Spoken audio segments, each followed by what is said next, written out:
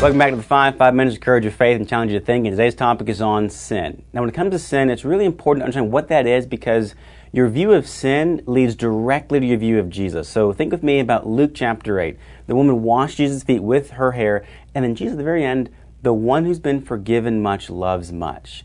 And what he's doing, he's connecting two topics, grace and sin. And his point is, if you don't understand one, you won't understand either. So it's really important we get a good handle on what sin actually is. So what is sin? I like how Cornelius Plantinga defines it. He says sin is the vandalism of shalom. Now shalom is an Old Testament word. It means peace, but it means so much more than peace. Shalom is the way things ought to be. Shalom is the way that God intended the world to work. Shalom is that which is best for human flourishing. And what the Bible says is that when sin came into the world through Adam and Eve, it broke everything good in the world. And so you have all of these ripple effects that go throughout the Bible. And you can think of sin in a lot of different ways. Well, here's one way. Think of sin as perversion. Okay, now in our context, sin has become very normalized. But it's important to remember, sin is not normal. Sin is a deviation. Sin is a perversion. In fact, you have, Luther says, look, it is homo incurvatus, mankind curved inwards. Think purpose and direction. Sin is taking something that had a good purpose, twisting it, bending it, and then shooting it off in a different direction. Sin is perversion, but also think of sin like it's pollution.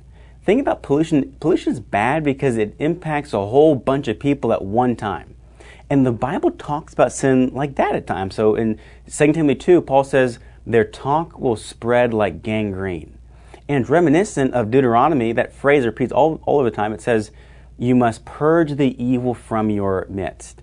And this is why churches take sin so seriously, because sin can have a negative impact on a whole host of people. Sin is pollution.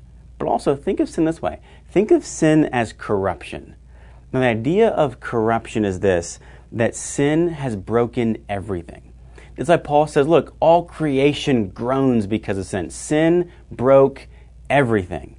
And you can think of sin like a cancer. Cancer is bad because it is good cells gone bad. Well, what is sin?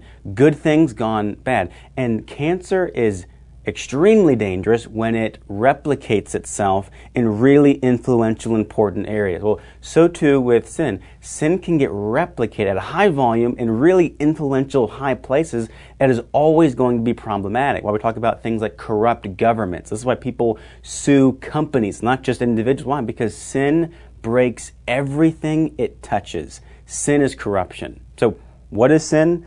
Sin is both an overstepping of a line and the failure to reach it. It's a missing of the mark and a spoiling of goods, a staining of garments and a wandering from the path, a fragmenting of the whole and a fearfully powerful spoiler of the good. That's sin. Now, the study of sin leaves us there, but it doesn't always leave us there, because God has acted in Christ to give us the remedy for sin. So what's the remedy? Well, it's easy. It's the cross. What God has done is He's sent His Son to live the life that you and I haven't lived and to die the death that we deserve. So we can say in Galatians 2:20, I've been crucified in Christ. It is no longer I who live. What God has done is He's taken the penalty for my sin. And then once I become a believer, He gives me the Spirit.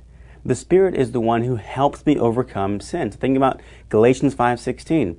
But I say, walk by the Spirit, and you will not gratify the desires of the flesh. Or even Romans 8, verse 13, where he says, if you live according to the flesh, you're going to die. But if by the Spirit you put to death the deeds of the body, you'll live. God has given the Holy Spirit to believers to help them fight their sin. And isn't it interesting? As the Holy Spirit responds to your sin differently than the world, the flesh, and the devil. See, the world, the flesh, and the devil are going to begin with what you did and then explain who you're not. Well, the Holy Spirit does things differently.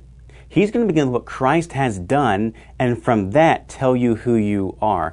This is my beloved Son, with whom I'm well pleased. The Spirit bears witness that we are children of God. So God gives the Holy Spirit, but also God gives the church.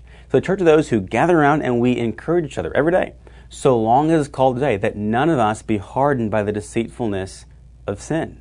So we say this, sin has vandalized shalom. But God in Christ has acted so that he has punctured the power of sin by removing the penalty of sin. And one day, he's going to return to completely eradicate the presence of sin.